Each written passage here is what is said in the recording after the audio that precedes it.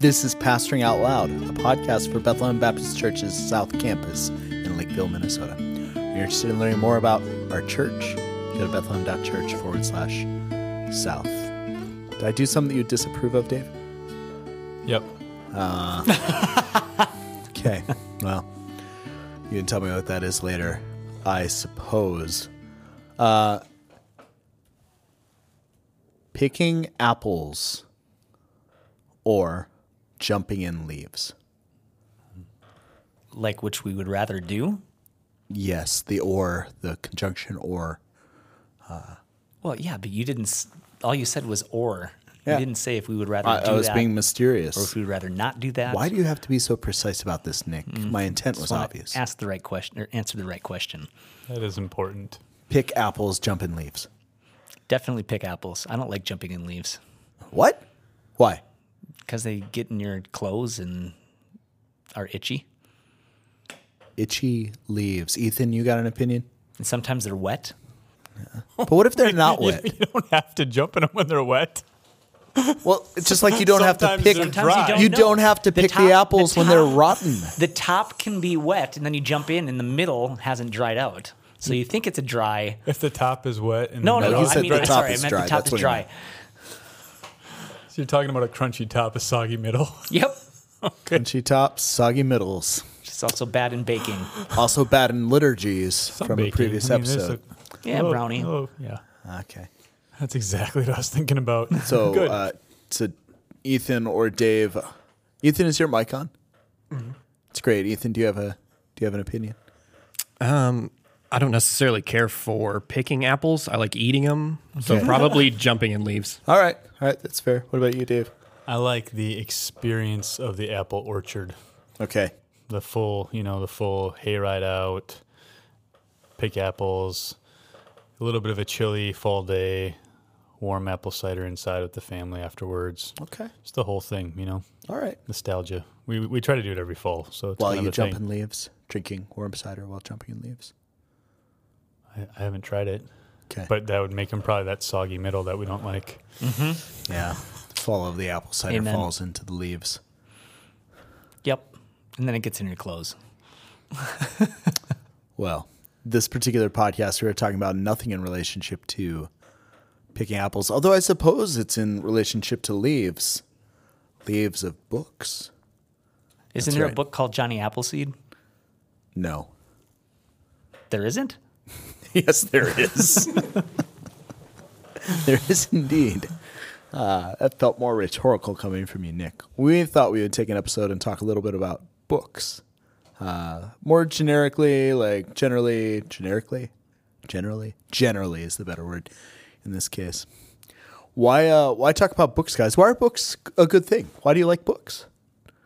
And if you don't like books, why are you on this podcast? Yeah. I'm the anti-book person. No, I'm just kidding. No, I think I like books of various kinds because they help form my mind. It could be they help me to understand something better than I have before. It could be that they present a new idea that I want to think about a little bit more. Or, if I'm reading fiction, it could be that it kind of awakens my mind to in a creative ways that I think is healthy as well. So they help you think differently than maybe you've thought of before. Yeah. Yeah, this is like the most Bethlehem answer ever. But Don't say it. Why We can't it already be the know. most Nick answer ever?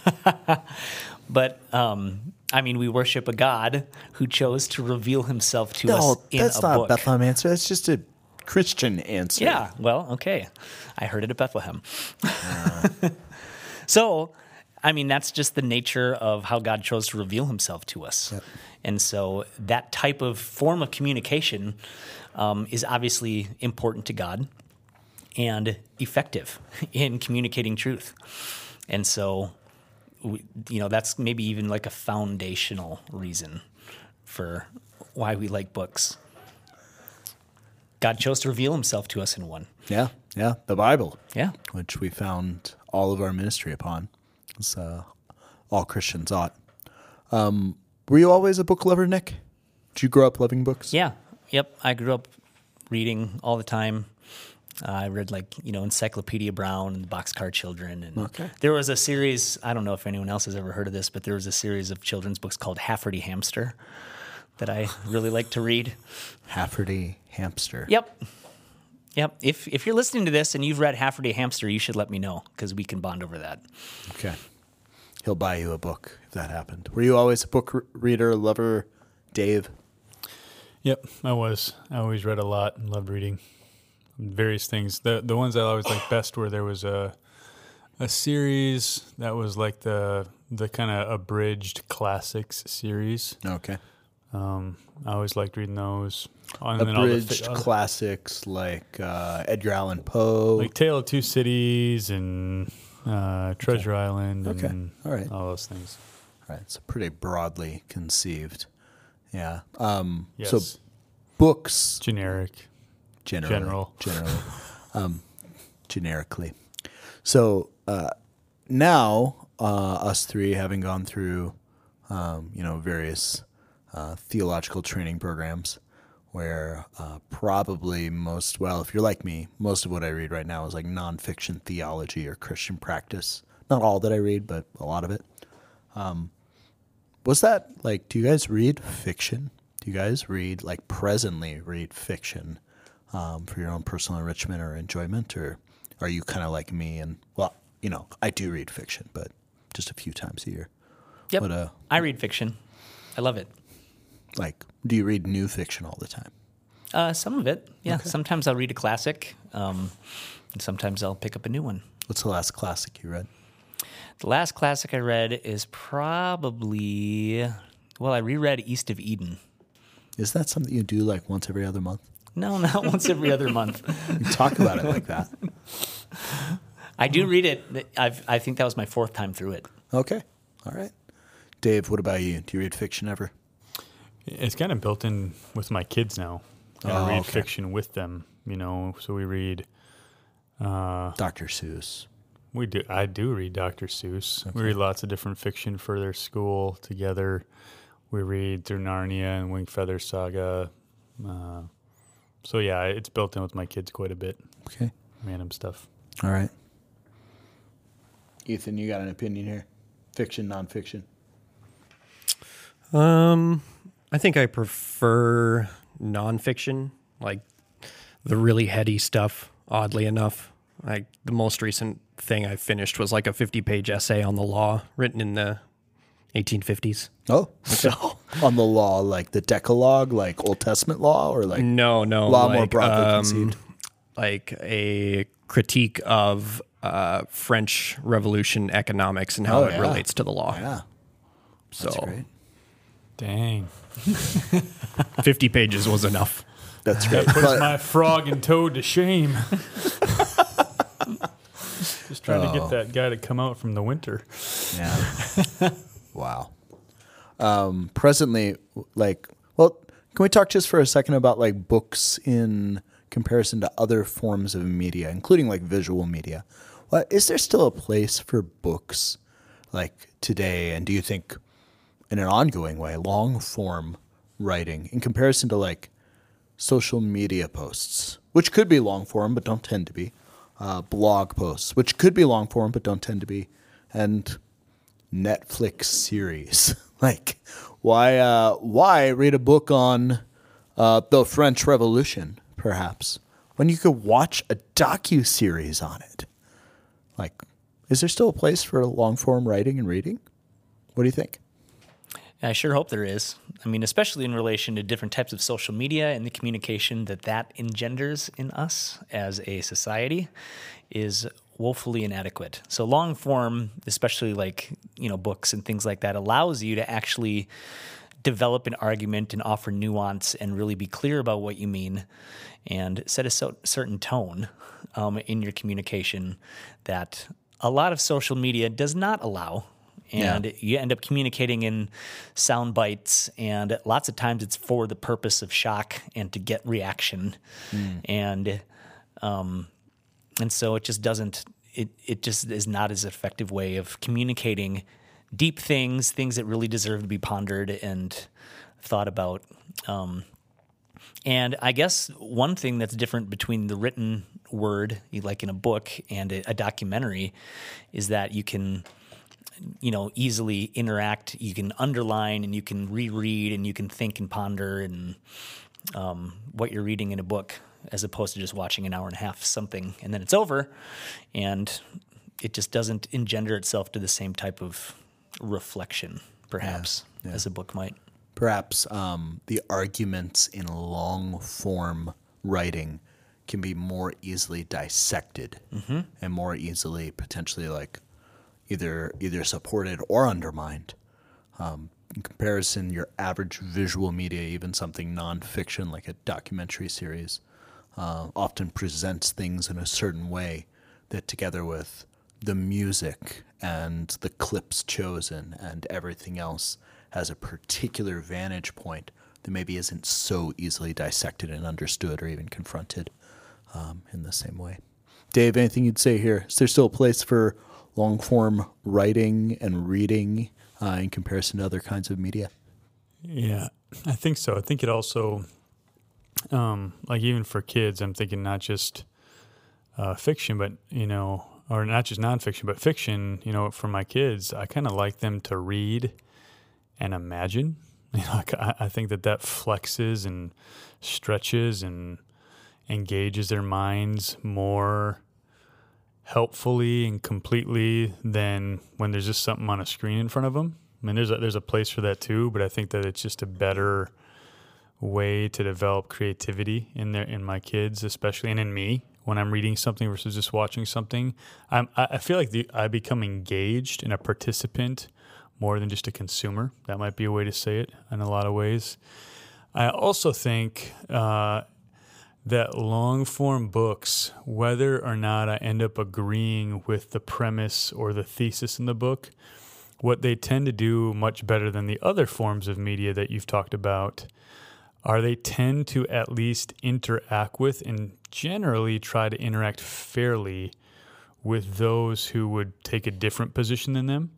And one of the things I try to talk to my kids about, or just any human being about, I guess, would be if I'm going to disagree with someone, I want to be able to fairly represent their position in a way that they would approve of.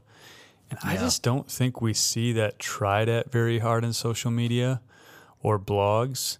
It's more a bunch of assumed presuppositions that then get sprinkled with something that's supposed to be new or trendy, versus, man, here's an argument, here's an idea.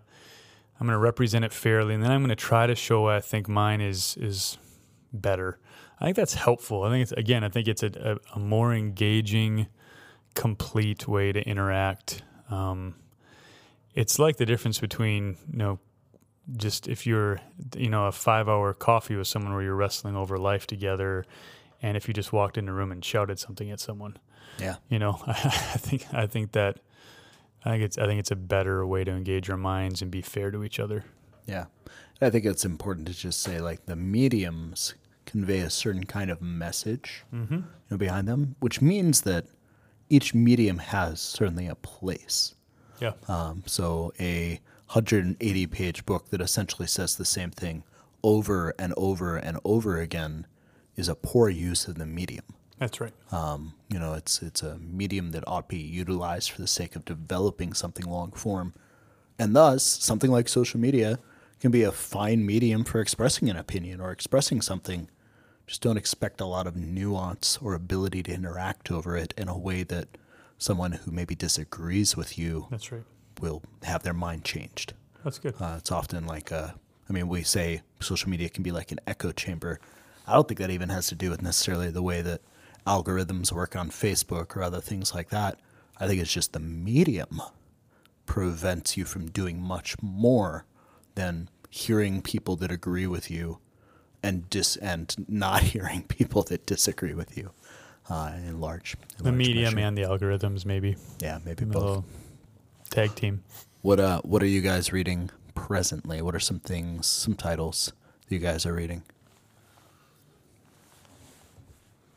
We're, as elders, we're reading the book by Rise and Triumph of the Modern Self by Carl Trueman. Yeah, I'm trying to pull up my Kindle right now. As a staff, we've been reading the 5 Dysfunctions of a Team, trying to build a healthy team at the South Campus. So that's it's actually kind of a business team book, but it's been good so far to look at that. We just got done reading Deep Discipleship. JT English. JT English. We're reading Compelling Community for our TCT Southern Minnesota group, and you're leading us through that. That's by Dever and Jamie Dunlop. Dunlop, yeah. You got some, Nick, while I'm getting my Kindle open? Yeah, I'm reading those same ones that we're doing as groups, and then I'm also reading some, kind of thinking towards next year and some classes we want to put together. I'm reading some church history books, which have been really fascinating. I just got one called Baptists in the Christian Tradition, Toward an Evangelical Baptist Catholicity. So good. Which I'm pretty excited to dive into. Did you get me one too, like I asked? No. Not yet. This is awkward. Well, it's fine. It's fine. Ethan, what are you reading right now? Apart from 50-page essays on the nature of law in France. I'm in between things right now, so I actually need something to start on. Oh. Aside from our staff book. Do you like science fiction? Mm-hmm. All right. I got some recommendations for you. We'll talk afterwards. Cool. Anything else you guys want to say about books or long-form communication? Have you guys both read the Wingfeather Saga? Oh, yes. Well, couple times. Everyone listening to this should read the Wingfeather Saga. If you're within the sound of our voice, find and read the Wingfeather Saga. I think it's by Andrew Peterson. Yeah, it's an amalgam, perhaps, of like the analogy type writing that you might find in Narnia, with the world building that you find in some like Tolkien, and some of the story crafting that you might find in J.K. Rowling. So I think there's some different aspects that are made that sound really heady. Pretty cool. It's just a really good story. Yep, it's well done. It's well done. Well done. All right, guys. Thanks for joining me today.